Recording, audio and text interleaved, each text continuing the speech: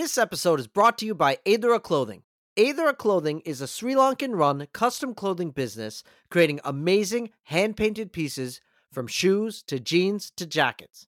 To see his work or make a custom order, check out Aethera on Instagram at Aethera Clothing. That's EDURA.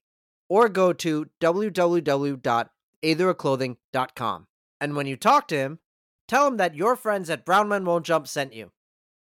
This episode was previously recorded on Friday, April 15th, before the play-in games or the first weekend of the first round of the NBA playoffs. However, since it still contains some pretty handy information related to betting on the NBA playoffs, we thought it would still be useful to release despite being a couple days late. We hope you enjoy, and good luck betting, guys. This is E Boogie, the artist formerly known as Eric. You're now listening to Brown Men Won't Jump.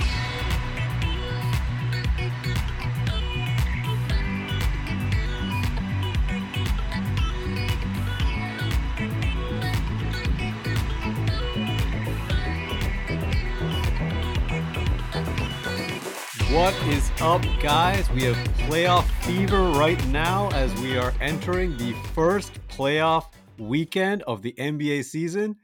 I'm your New York Knicks-based host, AC, and with me I got another Knicks fan, your degenerate gambler extraordinaire, Rahul. What's up, bro? Wow, what an intro. hype for playoff basketball. Let's go. This is the best time to bet. Let's go. Yeah. It's the best time to bet. Our team is sadly been out of it for a while, though. Decided to end the season. I won't lose money on them this year. This is great. Yeah, but what I have lost is brain cells watching these guys intentionally win games down the stretch when every incentive was for them to lose. So, I don't know, man. Yeah, team without a plan. So, it's been the same thing for the last 20 years. Ain't that the truth? So, when we're talking about betting on this playoffs, there's so many ways to go with it. So we can talk about, the remaining play-in games tonight. We can talk about the first round and all the matchups, but also just overall looking ahead to conference finals contenders and some weird prop bets as well. Let's talk about what the matchups look like going forward in that first round. So we don't know who the winner of the Pelicans-Clippers will be, but we know their opponents are the Phoenix Suns. And the Phoenix Suns, to me, from the start of this season all the way through the end, were clearly the best team in the league. I don't know if their ceiling is necessarily the highest, but their floor is awfully high. They play consistent professional basketball. They have, two dynamic ISO players and also guys who can play in the pick and roll with both Chris Paul and Devin Booker. Ayton has proven that he can play any role you want him to really in playoff basketball, but as a role man, he's one of the best in the NBA. Mikal Bridges, Cam Johnson, I feel like he never misses a clutch shot. He's another guy who's got real upside. They're loaded, they're deep, they're experienced, they're really well coached. I mean, does anybody have a chance against him here in this first round? Short answer is no. but let's talk about it a little bit. I think honestly, if they played the Pelicans, I would struggle to see the Pelicans taking even a game from them. I'm thinking 4-0, 4-1. But the Clippers, if you remember their Western Conference Finals a little bit, they definitely, their style of play, their three-point shooting, and their versatility definitely gave the Suns a little bit more of a challenge. I do think that DeAndre Ayton over the course of the last year's playoffs and this year has become more than what he was last year at that time. Yeah, your point about Ayton getting better, I thought that Ayton really ultimately, even last year, was the difference. Like if you compare it to the Clippers series against the Jazz, right? Like the ability of Ayton to punish a switch just a little bit made the Clippers very switching defense pay over and over again. And Ayton has taken a step up in those areas. And I also think Devin Booker has taken a massive step up because he's not just a guy who can score. He can always score. This man dropped, 70 points in a game several years ago before the Phoenix was even a relevant team. But it's just the way that he scores. He's such a technician now. Like his mid-range game is so pure. He's got amazing footwork. He's become a competent defensive player as well, and his passing has improved. So, it used to be like you could send off a pick and roll, you would sort of double him, force the ball out of his hands. He makes that read early now, and this is a team that runs beautiful motion offense as well at times, and they can also kill you in the pick and roll. I mean, Chris Paul is one of the all-time maestros in that. So they're just very experienced. when it comes to running their sets. They have chemistry together. I just feel like this is a real uphill battle for whoever face these guys. For sure. And honestly, it's supposed to be that way. It's a 1 versus 8. Even though these guys are playing in, they're going to be running into the best team in each conference. And the Suns are probably the best team in basketball. So I think we've spent enough time on this. I think the Suns are pretty handily, I think, going to win that first round. So then what about the 2-7? So we talked briefly about the Minnesota Timberwolves, a team that has waited a long time to make, a playoff run. They had that 1 year with Jimmy Butler on board, but really aside from that, this team, even going back to the days of KG, really just hasn't had much playoff success or even playoff appearances. So it's nice to see them in the mix. They're a young team. Since the start of January, they are the number one offense in the NBA. And a lot of that starts with Karl Towns' dominance. Now, he was terrible in the play-in game. And, my podcast co-hosts who are cat haters, they call him P-Cat and all kinds of stuff like that, they were having a field day. But I, being, I'm from the area where this guy grew up, I have a soft spot for Cat. I thought that he's had a really good season, and to me, he just looked flustered in that game. It looked like they were throwing all kinds of looks at him. He was kind of playing a bit too fast. But this team has had the season they've had in large part due to him and his versatility and his. One of the things that's evolved with him is that now he can punish switches a little bit better in the post as well. He's not just limited to shooting as much. What I worry about with him, and he's kind of a bellwether for their team, is defensively when you play against. Defensively, when the Wolves play, they are one of the most aggressive teams in the entire NBA at trapping or hard hedging, and that's in large part because Cat sucks at drop coverage. He needs sort of that cover of getting the ball in someone's hand, and then it leverages the athleticism they have around him. Can the Wolves survive doing that against a Memphis team that has weapons everywhere and plenty of shooting and passes really well on top of that? That's tough to kind of break down because the Grizzlies can score from all three levels of the court. They've got people that can break down the defense. Ja can get to the basket. He can score for himself or create for others. Bane is great at kind of like finishing the setups. He's got a good mid-range game. He can shoot the three. Then you got Jaren Jackson who can space the floor from a big man perspective, and you got Steven Adams that can kind of bruise you inside. So they got scoring from all three levels. So that's definitely going to present a challenge to the way that the Wolves cover in the NBA. They're not a good defensive team, as you already illustrated, and I think the Grizzlies are going to give them fits. I think the same probably can be said, though, the other way around. I think the Wolves can score from all three levels, too. They have shooting outside. They have creators. They have Russell that can pop from the mid-range, get to the basket, a little floater game, little threes. If he's on, he's a nightmare to guard. Ant-Man, we've already kind of touched on. He's a rocket, so he's going to be coming at you from all angles. And then Cat, I think, has the versatility on offense to score on both Steven Adams and Jaren Jackson. They can give him two different looks, that's sure. Jaren Jackson's a little bit small, a little bit more spry, can probably guard Cat out a little bit further for the perimeter stuff. But I think Cat can probably take him on the inside. And then the opposite can be said about the Adams matchup, where maybe Cat will try to extend him out towards the three-point line as opposed to try to bruise him inside. So I think both of these teams are going to have ample opportunities to score. And I think what's going to come down to is, A, how streaky Russ is in this game, D'Angelo Russell, and how much help they can give Cat and the rest of the Wolves on defense. So I think it'll be an interesting matchup at the very least. What's the line for this series, Raul? So we got the Grizzlies at minus 330 and the Wolves at plus 260. So about a 3-1 favorite for the Grizzlies. And for those who are listening who might not be familiar with betting lines, can you just explain really quickly what that means? So that pretty much means that the Grizzlies are a 3-1 favorite. So minus 330 would mean that you would have to bet $330 to win $100. So you'd bet the 330 and get back 430 if you bet on the Grizzlies. And conversely, on the T-Wolves, they're plus 260. So you'd bet 100 and you'd win 260. So you'd get back the 360.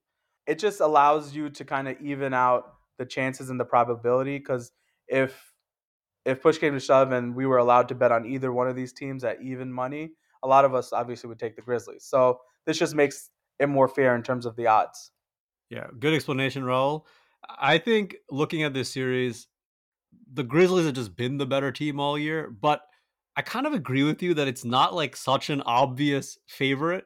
They're not exactly the most experienced team either, right? And the Wolves do present some real matchup problems. I think Ant-Man is for real. I think Cat, you hit on the fact that there's really no one person who can guard him. I actually think there's no one in the league who can really guard Cat. The challenge will be, I'm pretty sure that the Grizzlies will have watched tape from that play-in game and seen some of the stuff that the Clippers did to fluster him. So can Cat be patient and read the defense and sort of, not be so rushed? And can he survive defensively? Because they will target him. The Clippers ran at him all day. And I don't know how you can only, trap butts so much in a given series. When they do the thing where they have the cutters coming from behind and they make the skip pass over and there's open threes. You sometimes have to adjust that. You have to switch, you have to drop. And in those situations, can Cat survive? That's, I think, what this is going to come down to. If he can, then this will be a really interesting series. Yeah, and you got to remember, like, I know this is a 2 versus 7, but Minnesota had 46 wins, and they started out the year 11-15. So this is a team that's definitely caught their groove. They played a lot better than even what their record says, and their record's pretty good. They could be a 50-win team pretty easily here. The Grizzlies, I think their biggest advantage is a regular season advantage, and I don't want to get chastised by Grizzlies Twitter, but to be honest, like having a deep team and interchangeable parts is a huge advantage for regular season, especially while we're still on the tail end of weird COVID rules. I think that when rotations shrink and top end talent matters more in the playoffs, a lot of times these deeper teams may not show out as well as they did in the regular season. An obvious example being kind of how the Knicks played really tough last year and had a lot of interchangeable parts. And when it came to the playoffs, have the top end talent to kind of push through that brink. That being said, this team does have Ja Morant, so they definitely got at least someone that can kind of get there and create a shot and take over a game. But I just wanted to illustrate that I don't think these teams are that far apart, and I would not be surprised to see this series go seven games. No, I completely agree with that. That's a really good point. The Grizzlies may be the deepest team in the NBA. They really have a 1 through 15, or not just 12, like 15 capable NBA players who could plug into basically any rotation in the NBA. But if you look at their top level talent, I think we all agree that Ja's all world. He'll make one of the all NBA teams for sure. But you could argue that Minnesota has more top level talent. At least they have at least two guys who we think maybe on that caliber, or not quite maybe Ja's caliber, but Cat and Anthony Edwards are legitimate star players. And D'Angelo on a given night can completely look like one too. Now, it's kind of hit or miss with him, but I think he's matured a little bit this season. You see it from better decision making. You see it from better shot selection. So there is a world in which the top level talent of Minnesota just overwhelms the Grizzlies. So then if you were picking this, gun to your head, you got to pick either way. Pick the series and then give me who your bet would be. Let's put it like that. Yeah, I guess this is a series that I might take a flyer on the Wolves plus 260. I think what I'd probably do, though, to be quite honest, is I think you're going to have wild swings of games. I could see Grizzlies winning one game by like 30, and then the Wolves coming back and winning the next game on the road. Like I'm thinking it's going to be one of those kind of all-time unpredictable kind of series. So I Right. think game one, I'm going to wind up on the Grizzlies side of things. I think they're going to come out hungry, and I think the Wolves can get a little bit flustered. I think they really benefited from playing at home last game. So I think game one, I'm going to bet on the Grizzlies minus whatever the line is whenever they release it. And then at that point, then I think I would buy back on the Wolves and just kind of take them game to game with the plus points. Yeah, if I had to predict, I would say probably Grizzlies in 6 or thereabouts, I maybe like that. 7. But I think if I had to put money on a series, I'd just bet on the Wolves because there's just a little bit more value there. Like the series is closer maybe than even the line suggests, Yeah, I and think I it's think totally conceivable that the Wolves could win. I think taking Wolves plus points in most of these games is going to be the right move. So, what about the 3 versus 6 matchup? We're talking the Golden State Warriors with Steph, Clay, and Draymond all on the same court for, in a playoff series for the first time since I believe 2019. It's been a while now since we've seen this trio together versus a Nuggets team that's frankly just Nikola Jokic and a bunch of jokers. So, I mean, it seems on paper that the Warriors should be heavily favored here, but Jokic has proven to be a deadly playoff player. So, how do you handicap this series? Oh man, it's so tough. We don't know what the Warriors look like. They like just when Clay came back, Draymond Green got hurt, and then Draymond came back, and then Steph got hurt. So we've really not seen the three of these guys play together in what 2.5 years. Is that fair to Yeah. say? Um, that being said, it looks like all signs are pointing to Steph playing in game one. Remember, he's been out for a while, so we don't know what kind of Steph we'll be getting. And Jordan Poole has been pretty spectacular in his absence. I'm not sure how they're going to kind of fit in all these pieces together. And it was kind of one of the main concerns we had when we did the midseason betting pod. Yeah. Meanwhile, the Nuggets, while they don't have the top end talent the Warriors do, everyone knows what they're doing. Everyone has a role. The whole thing goes through the Joker. Everyone else get open. And so they're going to be playing the way they've always played all year. Meanwhile, the Warriors are going to have to do some adjustments on the fly. I think overall the talent disparity is too big, and I think the Warriors will eventually win this series, maybe in 6 games. But I think it'll be a fun series. You made some really interesting points there, Rahul. Jordan Poole this season has to be one of the leading candidates for most improved player. He at times looks like he could be an all-star caliber player. This guy, I believe he is the highest free throw percentage in the NBA, even slightly ahead of Steph Curry, and he's also a very capable three-point shooter. He can get red hot. And I actually wonder when they're all healthy if he shouldn't get a little bit more of Klay Thompson's minutes. Klay Thompson to me, apart from a few games here or there where he's had these big scoring runs, like kind of like the Klay Thompson of old, but mostly he's kind of look like old Klay Thompson to me. He looks like a guy that's not quite the same player on the defensive end and not quite as dynamic on the offensive end. And I wonder if this is a weird situation where Steve Kerr has got to make some hard choices to a guy that's been one of his guys for a very long time. Because frankly, Jordan Poole has probably outplayed him this season. I don't think probably, he's definitely outplayed him. And I don't know how much room there is for both of them and Steph to sort of share the court together on like a three-headed dragon type situation. So it might be a difficult choice that needs to be made. Yeah, I'm just looking at this and I see that he's going to be a restricted free agent 2023. Let's open up that cap space, baby. Let's get someone that can space the floor, yeah. All You right. talking about the Knicks? Is that what you're talking about? Us? Yeah, hell yeah. He's too young for us to acquire. We only go for faded old veterans. So That's true. Yeah. Why ever get a high upside play? Yeah, I think like you said, it's going to be a challenge for the Warriors to get everything kind of moving in and out seamlessly like they are so accustomed to. I think this is going to be a good series for them to kind of get their bearings though. And while it's going to be a little bit of a battle with Jokic, I think the Warriors ultimately will make it through, and I think they'll be better for it. just quickly on your points about the Nuggets, I agree that they really do know their roles, and that's something that could matter. The other thing they have going for them is that winning in Denver is just really difficult. It's difficult because they have a great home crowd, but the altitude's always a factor as well, especially early on in series. So I always feel like whenever Denver's involved, I kind of just give them the 3 home games because it's just not easy to win there. So that they're kind of always in the mix of a series. But I just wonder, how no matter how great Nikola Jokic is, how far can you get when your second best player is Aaron Gordon, and then who's your third best player? Is it Will Barton? Is it Facundo Campazzo? Like who is their You their talk about third guy that causing you could injuries? even? Yeah, it's a Compazzo. Yeah, that's what I'm saying. So it's just hard for me to imagine a team like that getting out of the first round.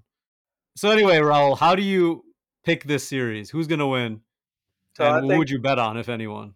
I think I would take the Warriors here at this minus 250 number. I think that's a pretty low number for someone that might struggle initially, but as time progresses and they get more time together with Curry on the floor, I think they can probably win this series in 6 games. It'll be a little bit of a battle, but they'll come out better for it and better prepared for round two.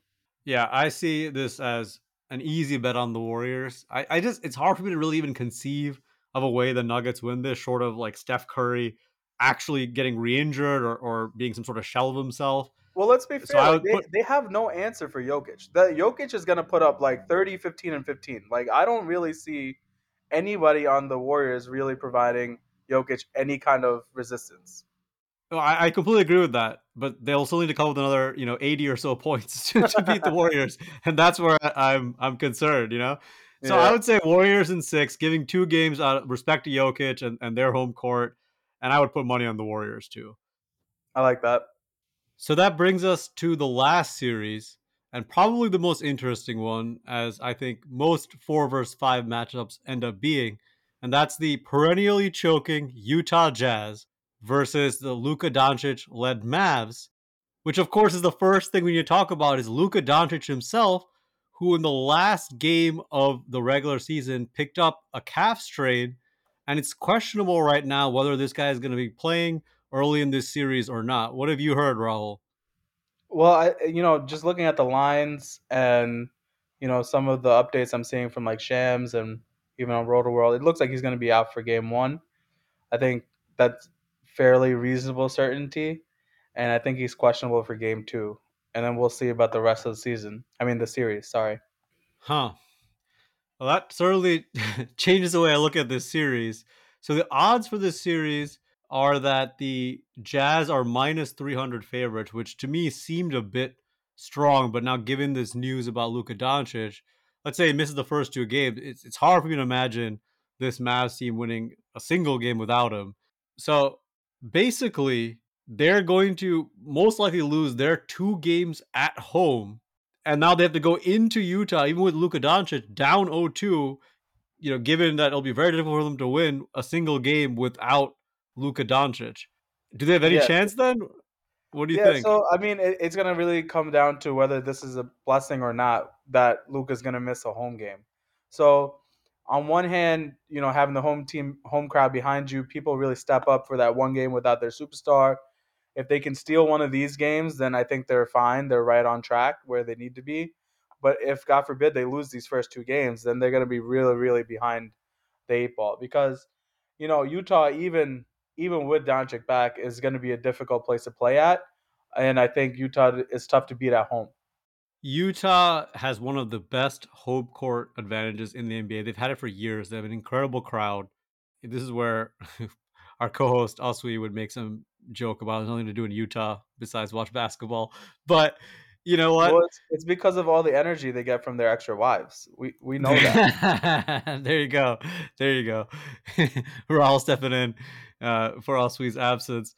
No, I completely agree. They are. It's a difficult place to play at, and they're a good team, right? They're a very, very, very good offensive team, particularly the Utah Jazz. In fact, they have the best overall offensive rating of any team in the NBA if you go over the course of the entire season. And they have it by, a decent margin, almost entire point over the Atlanta Hawks. But where they've fallen off a bit, from previous years is they're only the 10th rated defense. And to me, they're actually a much worse defensive team than that. Because, in the regular season, Rudy Gobert can cover up for all the other flaws their team has defensively. But in the playoffs, we've seen it year after year. Teams will find ways to get him out of the paint, whether it's, going 5 out and putting a shooting big out there at center, or finding other ways to drag him away from the paint so that attack a different way. And they really don't have a single other really competent defender. Maybe Royce O'Neal can fill that role. He's solid. I don't want to call him lockdown, but he's solid. And everyone else there on that roster, though, on the perimeter is pretty weak defensively. And their guards are on the smaller side as well. So it makes it very challenging for them to stop someone like Luka Doncic, who, if he's healthy, we've seen this man make guys like Paul George, Patrick Beverly, Kawhi Leonard, like he embarrassed them in playoff series in the past. So he can't be guarded by anyone on this team. The only problem is if his calf is going to allow him to do what he needs to be doing in an NBA game to kind of take over. So, this is a difficult series to handicap, especially having such a little information on this Luka injury. Like I said before, the lines seem to indicate that he's definitely out for Game 1. We'll see what Game 2 and beyond look like. Calf injuries tend to linger. I mean, you need a lot of force to kind of push off and kind of get by people. If he's going to be relegated to just being, a minimally moving, just kind of outside shooting Luka Doncic, as opposed to a guy that can get to the basket, draw fouls, push off, and kind of do all the rest of his stuff. His his efficiency is going to be compromised, and I think, unfortunately, so would the Mavs' chances of winning the series at that point. Yeah, and there's also the whole other factor of we've seen calf injuries precede Achilles injuries on more than one occasion in recent NBA history. So, Yeah, if it is bothering him, it's not the kind of thing that they should just, push through. This guy's their franchise future. yeah, He's yeah. the guy that, will hopefully lead them back to the promised land one day. I'm a huge Luka Doncic fan. I believe in his talent. But here's a situation where they also don't have the cover if he's not 100%, right? Because they got rid of Porzingis, which I think ultimately ended up being a good move for them, but they don't really have a true number two. I mean, their number two option in many ways is probably Jalen Brunson, which is hardly a NBA caliber, playoff Yo, caliber number two put some option. respect on Dinwiddie's name, man. He's about to drop 30 a game this series, yo. we all, well, I think the Jazz will live with Dinwiddie taking Yeah, the I amount of think so shots to too. get 30 a game. So, yeah. So overall, then, if you were betting on this series, where would you go? I think the Jazz lucked out. They might be able to stave off a Mitchell trade request for one more year, and I think they get past this first round. One more year before he comes a Knick, right? That's Yeah. that's the guy that all the reports Yo, say we're yo, targeting. He and he's seems a Mets interested. fan, dude. I would go absolutely bananas if we had Spider. Well, I'll believe when I see it, but we Knicks guys have reason to root against the Jazz here. I think that this is a series where if you're going to bet on it, bet on the Jazz. But I would just stay away from this from a betting perspective. There's just too much uncertainty. For all we know, Doncic, he hasn't officially been ruled out for Game 1 as of the time of us recording this on Friday morning. So who knows what'll happen? But whenever you have that kind of uncertainty with a guy that's that important to one of the two teams, it's often just best to stay away. Yeah, I think we'll just, for the sake of the pod, just assume Jazz might be moving forward, and we can kind of keep going. So then what about the Eastern Conference? So we talked a little bit about the Cavs versus Hawks and who we think might win. Now, we both thought the Hawks will probably end up squeaking out. Maybe not even squeaking out. They might even end up blowing out the Cavs. But that lands then whoever wins that little play-in game against the number one seed Miami Heat, who have quietly been really dominant this season, even without having their entire team healthy for even more than a week or two in a row. It's been one guy after another that's been down. They've kind of just proceeded on like a juggernaut, and they haven't been stopped at all. So, how do you see this series playing out, regardless of who the opponent is? I think the opponent does matter.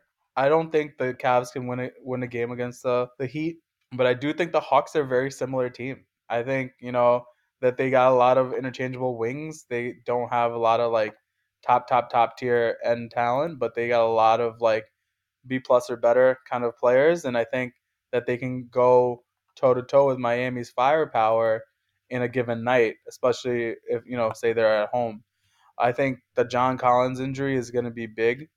He's kind of ruled out of the game tonight, but he may be available in time for a first round series. And I think the Heat Hawks will be very entertaining. I think I've learned from last year not to underestimate what the Hawks can do in the playoffs when the stakes are raised. So the John Collins component is really important because in his absence, I think one of the things that Trae Young is really good at doing is when he gets in that paint and if he feels the defense kind of collapsing toward him, he's excellent at throwing those lobs, which John Collins took full advantage of. And Collins proved himself even as a decently capable switch defender. He can score in a mismatch as well.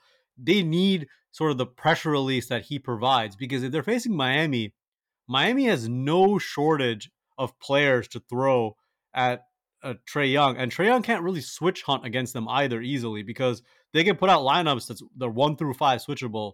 Even guys like PJ Tucker out there, like Bam has pretty good feet for a 5.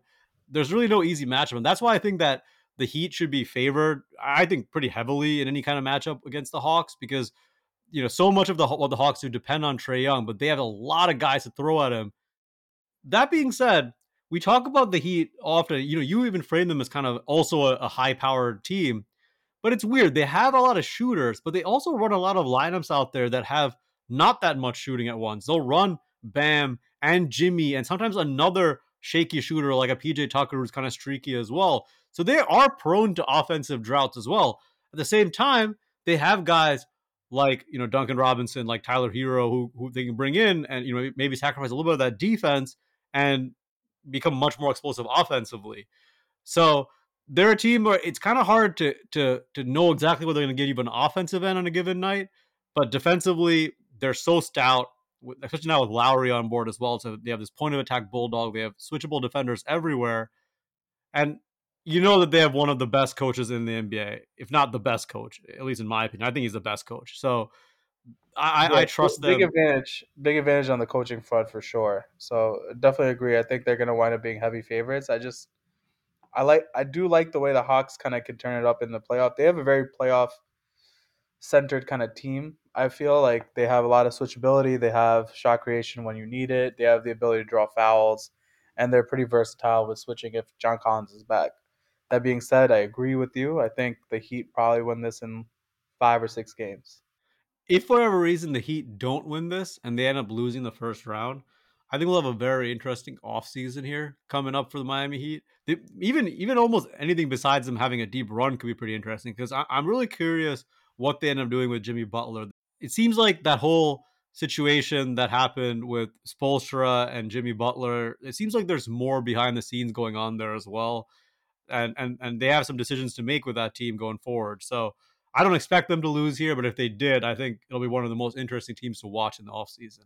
Yeah, they and the Hawks as well. I think they're both very, very likely for the 3 for 1 kind of put 3 quarters together to kind of get a dollar kind of situation.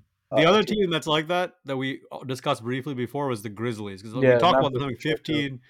They have 15 players deep, which no team needs, and they could probably use some more top end talent. So I could see them consolidating pieces to get some. They also have a lot of draft assets too. So that team is a team that's well set to do some stuff in the offseason. But that's for the offseason. Let's continue our talk about the upcoming playoffs in what's probably one of the most fascinating series on either side of the bracket, and that's the Boston Celtics against the Brooklyn Nets. You're completely right. I mean, just look at the odds. This is the tightest odds in the entire first round. We have Celtics minus 130, Nets plus 110. So damn near even odds to kind of advance. And that's crazy given, the second half that the Celtics have had and the lack of continuity the Nets have had. There's a lot of respect being shown to the Nets for the potential team that they are, as opposed to the team that they have shown that they have been. So let's talk about that briefly, right? The Celtics have been absolutely dominant, really, since that December period where they kind of turned their whole season around. Even if you take just the last 15 games, this team is number 1 in offense, defense, and net rating. So even without Robert Williams, who, by the way, there are some rumors he may come back this series, but even without Robert Williams, this is a Celtics squad that has been absolutely dominant. And it's difficult to score against them. I think they're perfectly suited for playoff basketball because they're very switchable. Jason Tatum's been a huge leap as a player. He can now go toe-to-toe against really any star, and he's improved a lot specifically as a passer. So, it used to be that you could kind of get the ball out of his hands a little bit and he'll make mistakes. Now he's ahead of the defense. I see a guy that's confident, surrounded by a team that knows what their identity is. They have bulldog defenders everywhere. I think the Celtics will be a really tough out, but yet, Rahul, we got the Nets, who no one should sleep on either. Yeah, how can you count out KD? How can you count out Kyrie, despite Ramadan going 11 of 11 in his first 11 shots? Ramadan. This guy's crazy. I mean, honestly, is there a prettier handle / shot creator in basketball than Kyrie Irving? I don't think so. He's the best handles in NBA history. You give me any guy you want. Give me Allen Iverson. You give me Rod Strickland. You give me Tim Hardaway. You give me Steph. None of them can do what Kyrie's playing street ball out there, man. He's like hot sauce. Like, he's fucking wrecking people in the NBA. If you made like a created player in 2K, I think half of us would make Kevin Durant and half of us would make Kyrie Irving. That's a really, really cool point. I love that point. Real. I think you're right. Just being I real. would You're make the gonna have super one guy with the scorer or like the guard, super stylish guys. yeah, Yeah, super yeah. stylish handles and a jump shot, and then the other guy just like pogo stick, jump shot, defender, everything else. So I think a lot of us get lost in that kind of narrative when we're talking about the Nets. That being said, what we saw last year against the Bucks, the eventual champion, the Nets being able to go toe to toe with them, almost beat them without their three on the floor at the same time, that is absolutely frightening. And that's still in the forefront of my mind.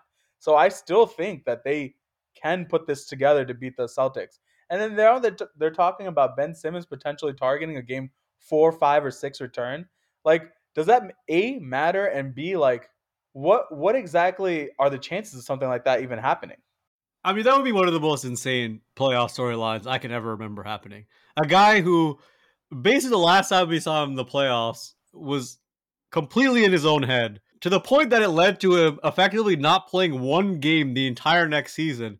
And then to come back in the middle of a playoff series as his first professional basketball since then, a year later, it would be an insane storyline. That's why I don't see it actually happening. I think maybe the story is getting out there to make it seem like he's trying to play, and so he's not trying to miss everything. I just can't imagine this guy coming in that situation. Now, if he did come in, he would help them because I think they're a defender short, and this is why I don't really believe in them as a team that can go very far in the playoffs. Though I would hate to play them in one round.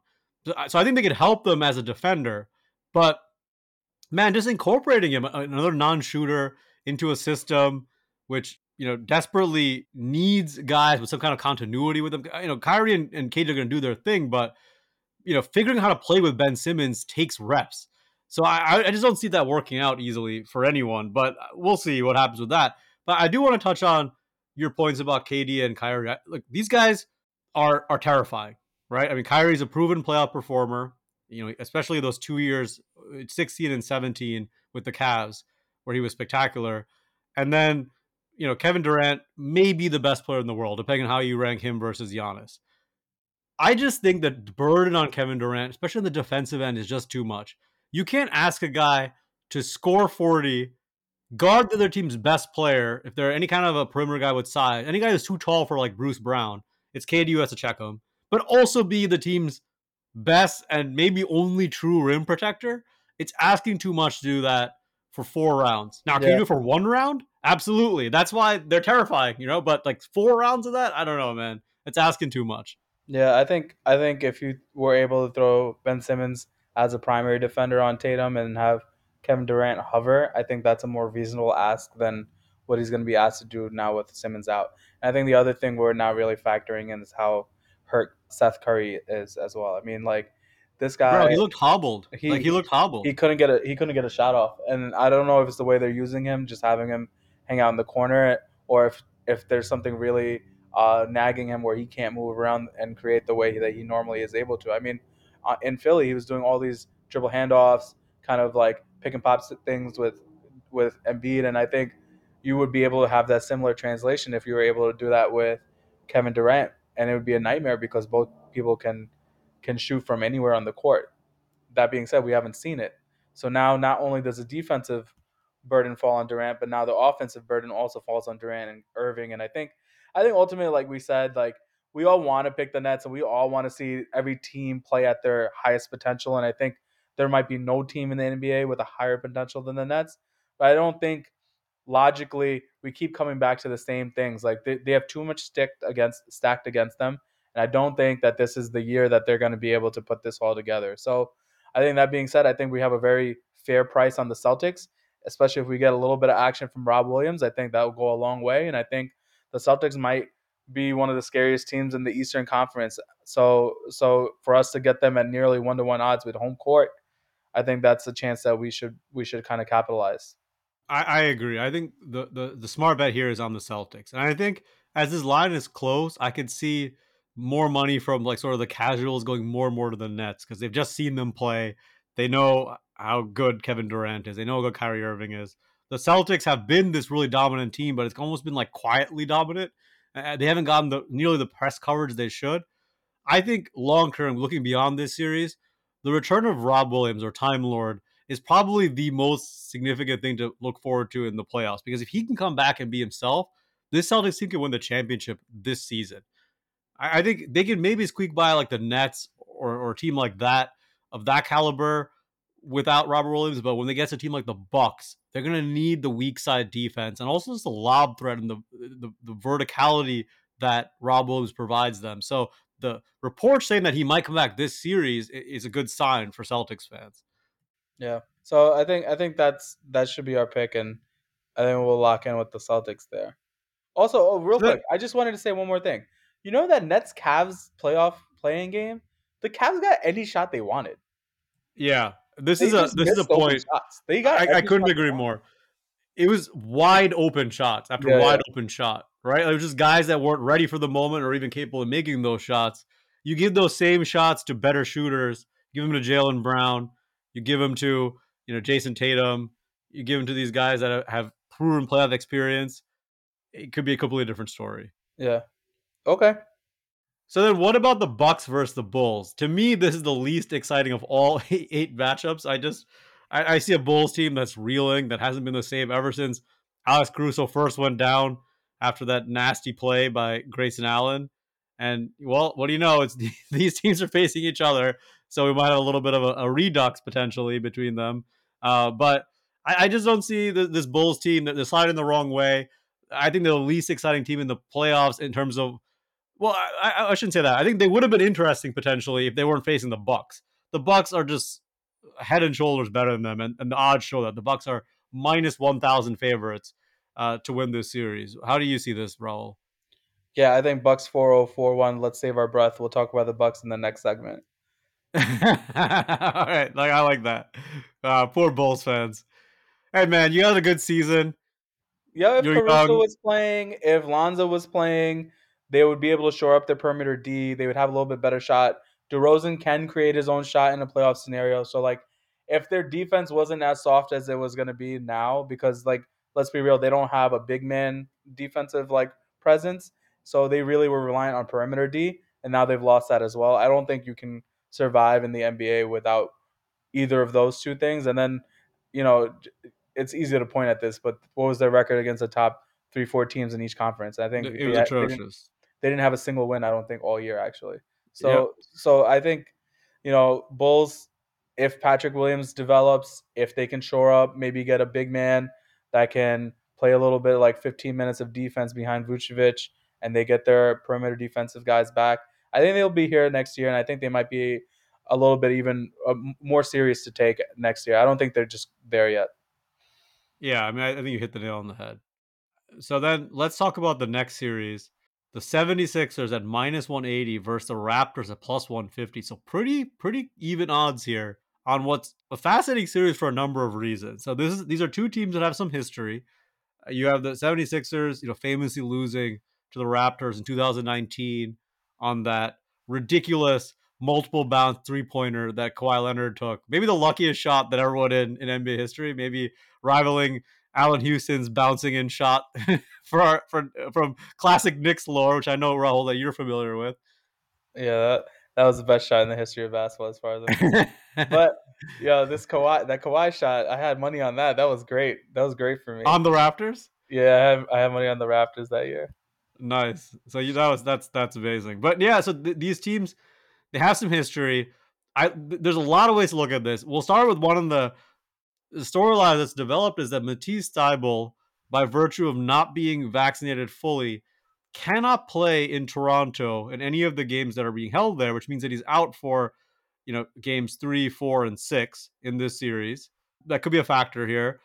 The other thing is the Sixers and the Raptors play very differently. The Sixers use pick and rolls quite a bit. They're a team that has become a very offensive team in their identity. Meanwhile, on the other hand, the Raptors are extremely switchable. They're a team that doesn't really have a true big man like the Sixers do, but they kind of just use schematics and swarm tactics to kind of get the ball out of big men's hands. It's going to be a series that I think will test Joel Embiid's improvement as a passer. He has shown strides in that way, but Nick Nurse is one of the best tacticians in the NBA. He will throw everything at the kitchen sink against them. It's really like a styles make fights kind of thing, and these are two very different teams. So how do you say it playing out? I think this is the best matchup the 76ers could have asked for. And I don't Best say that for the because Sixers, you're saying? yeah, and I don't think I'm not saying that because I think that this will be a cakewalk for the Sixers. I think this is the type of team that will teach the Sixers how to play together and kind of make their offense and the way Harden and B play together a little bit more efficient. So all the sloppiness, all the turnovers, all like the low effort, low intensity Harden moments are going to be bad in the first like game or so, I feel. I think you're gonna watch this first two games. I think the Raptors might be able to sneak one of them on the road in Philly. I think we'll see the ugliest version of the Sixers basketball get exposed by the feistiness of the Raptors. But I think that the Sixers, over the course of the series, will tighten things up, will learn how to play better, and kind of realize like their intensity needs to be picked up to really make a run. And I think that they will ultimately come out of this. I just I think it's going to be a dogfight first. That's a really interesting point because if you think about it, I think the Raptors as a team probably don't have quite the offensive firepower or quite the players to take advantage of switches against the many weak defenders that the Sixers now employ, including Maxey and Harden and guys like Korkmaz if they make it in the rotation. But on the other hand, they will test them offensively. So it's almost like they get this little bit of a trial run against a team that will be one of the most scheme versatile defensive teams they'll face without any real threat of them losing because they can't contain the other team's star player that keeps picking on Harden over and over again, like maybe Durant would or Kyrie would or Yeah. Giannis would or Tatum would or somebody like that. So that's my point. I think the Raptors is going to be a challenge for the 76ers. I'm not saying that they won't. I think that they're going to get a ton of extra possessions than the 76ers will by sheer like intensity, hustling to the ball, forcing turnovers, getting out of Transition. transition, all that Yep. stuff. I think that that will be too much for Philly, and I think the Philly might lose like a game at home or something like that. But as soon as they start to like tighten up the ship and making sure like they don't have all these extra leaks and they're playing with higher intensity. I don't think like once Philly's playing their best ball that the Raptors can match it because they don't have, like you said, the guy that can go after Harden and Maxey and create better shots every possession. I think when the Sixers are going to be playing the game slower, and I think they will slow it down to keep the Raptors from getting into like their sets quicker and keep them out of transition. I think at that point the Raptors' efficiency goes down. The Sixers' efficiency in the half court, they have Joel Embiid, they have Harden, they'll be fine, and I think they'll eventually like scratch through. But I think it's going to be ugly initially. So for me, the way I'm approaching the series is I want to wait and see. I want to watch and see. I want to see when the Raptors steal a game in Philly, if I can get Philly closer to 1-1, and then that's when I would kind of come back the other way and take Philly. Nice. I like that strategy right there because I agree with that. I see this being a series that's sort of shaky for the Sixers early on, but their talent will win out. So that's kind of a good way to approach how to bet it. So we think the Sixers will probably win here. I would say maybe in 5 or 6. That then I'm brings thinking us to our. I'm thinking 7. I'm thinking Oh, you 7. think I think 7? Oh, so 6-7. Yeah. you think this I will think actually this is go gonna be longer? ugly. I think there's gonna be real like Philly's gonna be down 2-1 in the series or something like that. Interesting. I mean, that would be great from a basketball perspective, just to watch a good series like that go back and forth. I still think that just the top end talent of the Sixers will be too much for the Raptors. So I wouldn't be surprised to see it being even shorter. But I can see there being moments where in all the games, even potentially in wins, where it's tight. So Yeah. whether it's 5, 6, or 7, I think it'll be a tight series. Now let's move on then, Rahul, to our overall conference pictures. Right. So you have looked up odds as of today, which is April 15th, for both conferences. So can you walk me through the odds for the Eastern Conference finalists? Who's going to win the East specifically?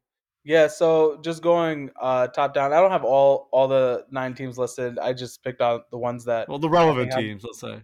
that I think have legitimate chances. So the Bucks um are favored. They're plus 225. Nets at plus 350. Celtics at plus 400. Heat at plus 400. 76ers at plus 600. And then the Hawks at pretty much 80-1, plus 8,000. So I actually think that this is a very difficult field to kind of pick from. I think we have talked, at length about every team except for Milwaukee, which we could do now. about their strengths and weaknesses. And I think when you compare them to each other, I think there's a lot of overlap, and there's a lot of same. They're all in the same level, in my opinion. Yeah, I think the brackets could have some impact here too, because there's no question the Heat, Sixers, they are in the side of the bracket where they're only going to face one of the other three dangerous teams, where the teams with the three best odds, I guess Celtics and Heat have the same odds, but the tied for third with the same odds, but the Bucks and Nets, the Celtics are all in the exact same bracket. So before the conference finals, they're going to face each other. Only one of those three teams is going to make it that far. So that makes it a little bit risky to bet on any three of them, unless you think, as I do, that the Bucks are just going to win the East.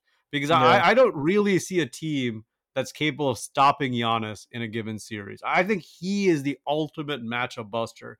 You're right. We haven't talked that much about the Bucks yet, but part that's because to me they're just so obviously the best team, and I think they have the best overall player in the NBA right now. Or at least it's neck and neck with Kevin Durant. But I think when you factor what he can do on the defensive end and how physically dominant he can be, how he can impose his will on games, I think this Bucks team is really a problem because either you have a team that doesn't have the bigs to stop him, or you have a team that's like just too slow to really to stop the kind of things that they can do as a team. So they just prevent nightmares for everybody else in this conference. Yeah, they have a lot of team versatility. They go big, put Brook in the middle. Brook can even space it. They have Giannis, they have Middleton, they have Drew. They have size everywhere. Then they can go small. They can put Giannis at the 5, Midi at the 4, and kind of do that as well. They can get good shots at the end of the game. They have mid-range specialists. They have Drew that can create. They have Giannis that's an absolute nightmare in transition and now is hitting mid-range shots at a pretty decent clip. I think he can get to the line at any point of the game as well. And obviously defensively they're very good when they are trying and they're playing the way that they need to be And when playing. they're whole, Rahul, Yeah, when they're there's a lot whole and of when Brook is anchoring. yeah, there's been a lot of talk about Milwaukee's fall off defensively, Yeah. but that's been almost entirely without Brook Lopez, who is very important. And as good as Giannis is, he's at his best as sort of a weak side defender, not as the main guy standing in there, patrolling the paint. And we should add that Bud has improved a lot as a coach, right? They're not using just drop coverage anymore. They're not just, playing these old fashioned lineups. They're finding ways to, put Giannis at the 5. They're using Portis in creative ways. They're switching at times when it's appropriate. So they have a lot of versatility, and they have a big three, all of whom can play defense and offense. And Yeah. in Drew Holiday, they have maybe the best guard defender in the NBA. So Yeah, he's going to they're give always going everyone to have a fits. high floor.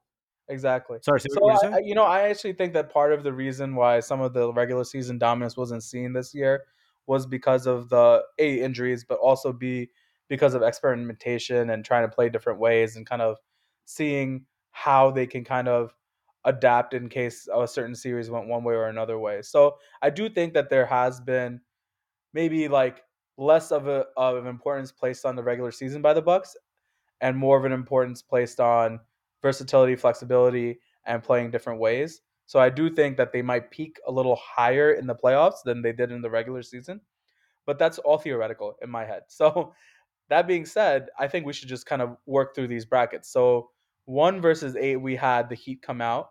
4 versus 5, we had the Sixers come out. So now we got Heat Sixers. I think that in my No, head, that's that series with the Raptors is really going to help them because the Heat would have destroyed them otherwise. I yep. think that the Sixers have Joel Embiid, who's the best player in the series, and the Heat don't have anywhere near the size that they need to kind of take care of that. Matisse Thybulle will be able to play in this series. I think that the Sixers probably can make it to the Eastern Conference Finals. I would actually pick them as an underdog upset over the Heat. Yeah, I could see that happening. With the Heat, I worry a little bit because I could see the Heat, unlike the Raptors, they do have a guy like Jimmy who could attack a weak defender over and over again to some degree. Now, his shot has completely fallen off this year. He has not really been the same player at all from an I think efficiency Thybulle would standpoint. erase a lot of what Jimmy will do.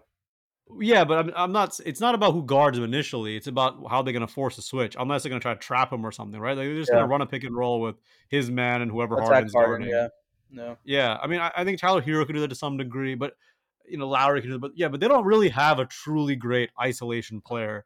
that can really take advantage the way that the elite guys can do in the NBA. So I wouldn't be surprised if Sixers going past them. The difference, of course, here between the Raptors and the Heat is that the Sixers have to shore up a little bit more defensively because the Heat are capable, as much as we talked about before about how they do run these weird lineups with, multiple non-shooters. They can go very offensive as well, and then they can put up points in bunches with lots of shooting out there. So it'll be a challenge for the Sixers on that end. But you're not wrong that I could totally see the Sixers winning that series and getting to a conference finals. I think we'd at least agree that it's a feasible accomplishment, right? It's feasible. I don't know how I would pick that. I kind of want to see how both teams play Right. in the next round to really have a sense of that. But one of those two teams will make it, I think. And so then let's talk about the other side of the bracket. So we picked. Did we really pick between the Celtics? We both think the Celtics will probably win that. Yeah. So I think we Celtics Bucks. Yeah. Man, to me, it comes down to Robert Williams being back. If he's back and healthy, the Celtics have a real puncher's chance here. If he's not, I think the Bucks are going to win this pretty easily, but not easily, but easily enough. Yeah, I'm going Bucks. I think the Celtics are fun and they're nice and they're good, and I think the Bucks will turn it up and they're better than the Celtics. Even with Robert Williams, you're saying? Even with Robert Williams. I think just top end talents, what you're saying, like Giannis is by far better. The Bucks have the versatility to go small or go big, and Rob Williams gets to fly around, but if you're going small and you have Bobby Portis playing out there and Giannis, I honestly think there's a lot of ways that the Milwaukee Bucks can potentially even attack the Celtics, and I know that they have a great defense, but Milwaukee's offense doesn't really come from a primary guard offensive player, so Marcus Smart's impact will be a little bit more limited than usual, and then I think like in terms of the shooting, the Bucks definitely have the shooting to kind of make the Celtics play. So I do like the Bucks there. So then we're basically looking at if we. I'm not so confident. Yeah, I feel you. I'm not even confident. I can see Heat Celtics happening just as likely. I don't know. It's just hard to look that far ahead without knowing how Robert Williams is going to look like, without knowing some of these other X factors like that. Yeah. But let's just say that is what it is. So now we're talking about Bucks Sixers. To me, Bucks Sixers, I would pick the Bucks easily. Yeah, I pick the Bucks as well. So I mean, that's why I think the value here is still betting on the Bucks, which is at plus 225, which I know they're the favorites, but they're the favorites for a reason as well. They're the defending champions. So we could do this one of two ways, right? Like you can take the Bucks and the Celtics, right? And you put like $100 on each and pretty much get either you bet 100 and 100, right? So you'd get back 400 if the Celtics won, or you'd get back 325 if the Bucks won. So you could look at a proposition that way where you take two teams and you kind of hedge your bets that way. Or we take Bucks and we take Sixers, or Sixers at plus 600 because we see an easier path for them to get to the Eastern Conference Finals. Yep. No, that's good advice. If you had to pick one team that's outside of the Bucks that you're like, all right, I'm just going to put money on somebody, would it be the Sixers then just because of their path? Yeah, I guess so. God damn it. I really don't want to bet on the Sixers. It'd probably be the Celtics or the Sixers. Yeah. The Celtics just have such a harder path. It's like even from round one, they're in a dogfight with the Nets. So Sixers plus 600 is going to be what we'll give out, I guess. So then let's move on to the Western Conference. What are your thoughts there? Because it's a conference where, unlike the East, it seems like everybody thinks the Suns are just going to win that because they've been ahead by far this whole year. And the Warriors were kind of up there, they fell apart, Yeah, there's 3 tiers to this. So actually, this Clippers Pelicans odds are probably different now that PG3 has been announced out of that play-in game. So Suns plus 110, Warriors plus 390, Grizz plus 475, Jazz plus 800, Nuggets plus 1400, and we'll just stop. Well, I guess we'll just stop it there. It seems pretty clear that odds makers think the Suns versus the field is almost like a fair bet. Yeah. It's nearly even. And I don't really see that to be wrong. I mean, they have I don't know either. 64 wins. They play uber clutch. They have shot creation at 3 levels. They have a big, they have wings, they have a point guard, they have a 2, like they literally elite defense. Have the team that can do it from everywhere. And this year they have more depth than they did last year, which was their main thing that was lacking against the Bucks in that series. You got to remember they had a 2-0 lead at one point in that series, and honestly, the injuries, while pathetic, to Saric and things like that, while they weren't even good players, they definitely were better than the replacement players that they had to put in afterwards. So now with a little more depth, I think that the Suns should be the NBA favorite for the championship, and I think their odds are justified. I completely agree with you on the Suns. I'm gonna throw out a random bet here, which I think isn't a terrible value, though you might laugh at it. I kind of like the Jazz at plus 800, especially if we think that Luka is not going to be healthy for the first part of that series. So now they're past round one, most likely. Yes, they got Suns in round two. There is just a world in which the Jazz one year do live up to their potential. They have talent on their roster. They have continuity. They have extreme offensive firepower. They could get hot for 4 games and win a series. And like if they beat the Suns after that, they could beat anybody else. So I'm not saying I would confidently bet that, but it's not like an impossibly stupid bet either. Or maybe it is. I don't know. What do you think? Yeah, I'm not touching the Jazz. Yeah, you just don't trust them. No, I don't trust them. I think I would rather. So if we're talking about long shot odds, I think I could talk myself into the Nuggets. And then if you're talking about a little bit less, obviously Warriors is the counterpoint to the Suns. If they're all healthy, then they jump up to that level as well. But I'm just gonna talk about the Nuggets a little bit. So the main thing is that they're gonna have to get past the Warriors in that first round, and then potentially they can get Murray back. Once they get Murray back, now you're looking at them playing the Grizzlies or the Wolves. I think they could take them, and then if you have a series under your belt with Jamal Murray, Jokic, Aaron Gordon, that whole squad. I think that's a lot of offensive firepower and efficiency to throw at the Suns, and I think that would be a fun series as well. So, if we're talking about long shot odds, you can go Nuggets. I'm just gonna be square A lot of though. ifs there, Rahul. A lot of ifs. Yeah, I If think I Murray's think just back, to be if Murray's healthy, if yeah they get past the Warriors first before that happens, if they yeah. look good, it just Well, like that just brings us that's a back lot. to our point. The Suns Which are is what the the Suns are dominant. the Yeah, best pick in this conference, and I don't think it's I think close. there's no question, right? Like if my life was on the line, or someone was like, you need to bet on everything you owned on something, I'll just bet on the Suns here easily. Yeah, I think that the Jazz, I like the Jazz more than some of these other teams because at least they're like a whole team. We're not waiting for someone to like magically reemerge from injury healthy, and we know what these guys are now. What they are has not been that impressive in previous years, to be fair, but we know that they're the best offense in the NBA. And whenever you're the best at anything, it's not crazy to think that you can win four series, or like four games, I should say. but they're I don't gonna know have four to play the series, but Suns. That's their round two yeah, opponent. but so they're playing the Suns. I'm just gonna walk you through the scenario. Listen, I would pick the Suns 10 times out of 10 to win the series, but the way that I could see the Jazz winning is like they play 4 games where they just get red hot from three. They have tons of shooting. That's where they're number one offense, right? They take a ton and make a ton of threes. They just do that for 4 games. The 3-point shot's a huge variable factor in the modern NBA. They do it for 4 games. If they just do that just against the Suns, they're capable of beating any other team with a normal performance. They seem to shoot a little bit better than maybe their expected averages against this one team.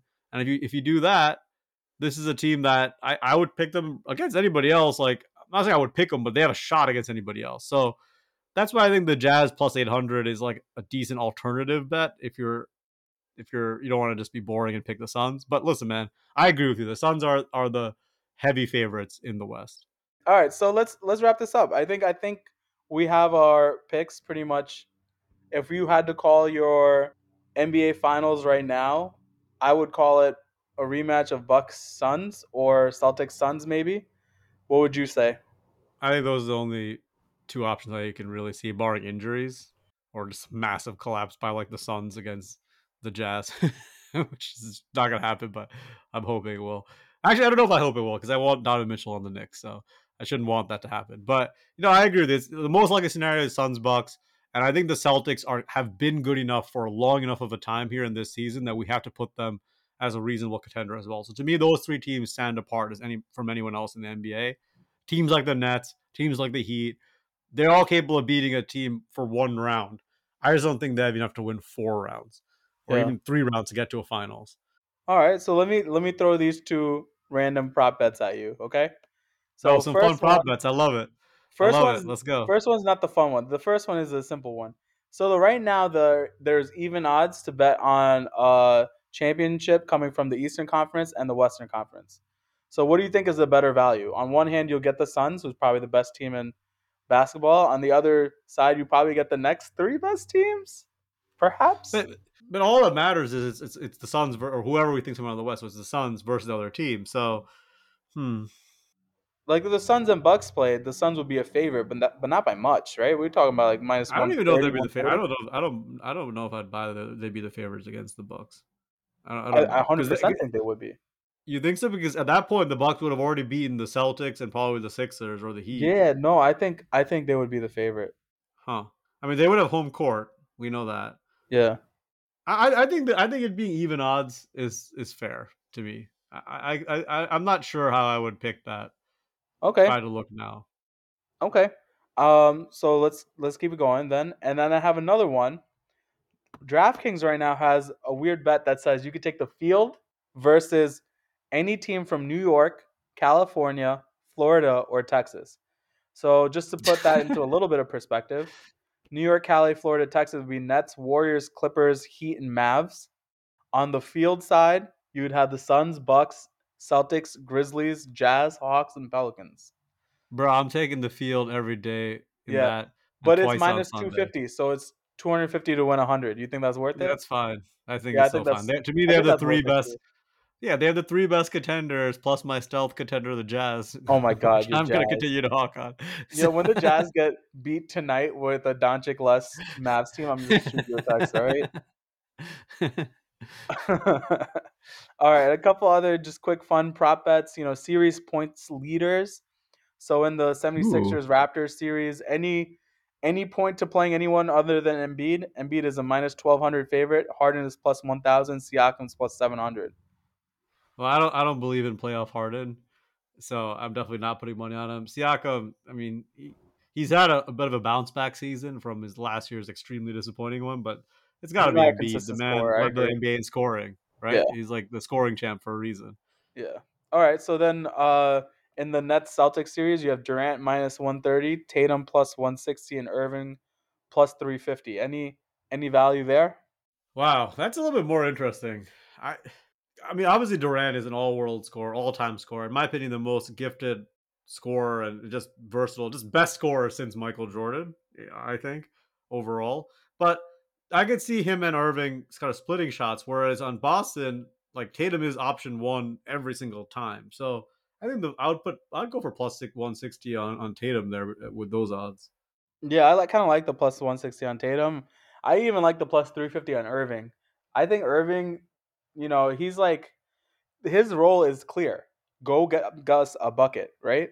Durant has to do Yeah. so much more on the defensive end. He has to be the guy that's running the offense through him and stuff like that. And I think that Irving is just going to have free reign to do whatever he wants. And I think there might be one or two 50-point games from Kyrie Irving this series. So I think that there's some value at Irving plus 350 there as well. My thing with Irving is I have no faith in him lasting 7 games without getting injured. I've Wow. seen this guy time and again. He's He'll fasting, pick up dude. some random nick. He's a new guy. He's got I know he's got his newfound spiritual gift. connections. He's not Yeah, gonna fall, yo. yeah, he's immune from injury. We'll see. All right, and then the last one we got is Giannis minus 330, DeRozan plus 330, and Levine plus 700. I gotta be I honest, mean, I this kind is of love the DeRozan prop here. come on, bro. Yo, this guy is the guy that had a 35 points per game average for how many days in a row? You really think Well, like this listen. series is gonna be competitive? I think they're gonna wind up sitting Giannis every fourth quarter. Oh, interesting. That could play a role if he just gets to 25 points and he doesn't play a minute in the fourth. DeRozan historically has been a terrible playoff player. Now he's a different basketball player overall, but we haven't seen him tested in the playoff gauntlet just yet. So I would not feel comfortable putting up money on him, especially with Levine still on the roster. Like Levine is also capable of scoring a ton of points. So I would, if I had to bet here, I would bet for Giannis. But you good point about him being rested a bit potentially. All right, then that will wrap up our playoff preview betting podcast. Rahul, thanks for all your advice. Thanks for making our listeners degenerate gamblers like yourself and helping them Sorry for out. losing people money. but I enjoyed. Yeah. The Disclaimer: this is all just advice. You can take it or leave it. I'm looking forward to a really competitive and fun playoffs this year. Yeah. What's your favorite series? You're gonna say if you pick one that you're just like, I'm so hyped for this right now. The Net Celtics. There's no Not question. Celtics. I Yeah, agree. there's The no question. storylines, the booing of Kyrie Irving in Boston Yeah. Garden, it's gonna be amazing. So we will catch up soon. For all you out there, enjoy the play-in games, enjoy the playoffs, and good luck to your teams and good luck on your bets. Peace out, guys. All right, take care.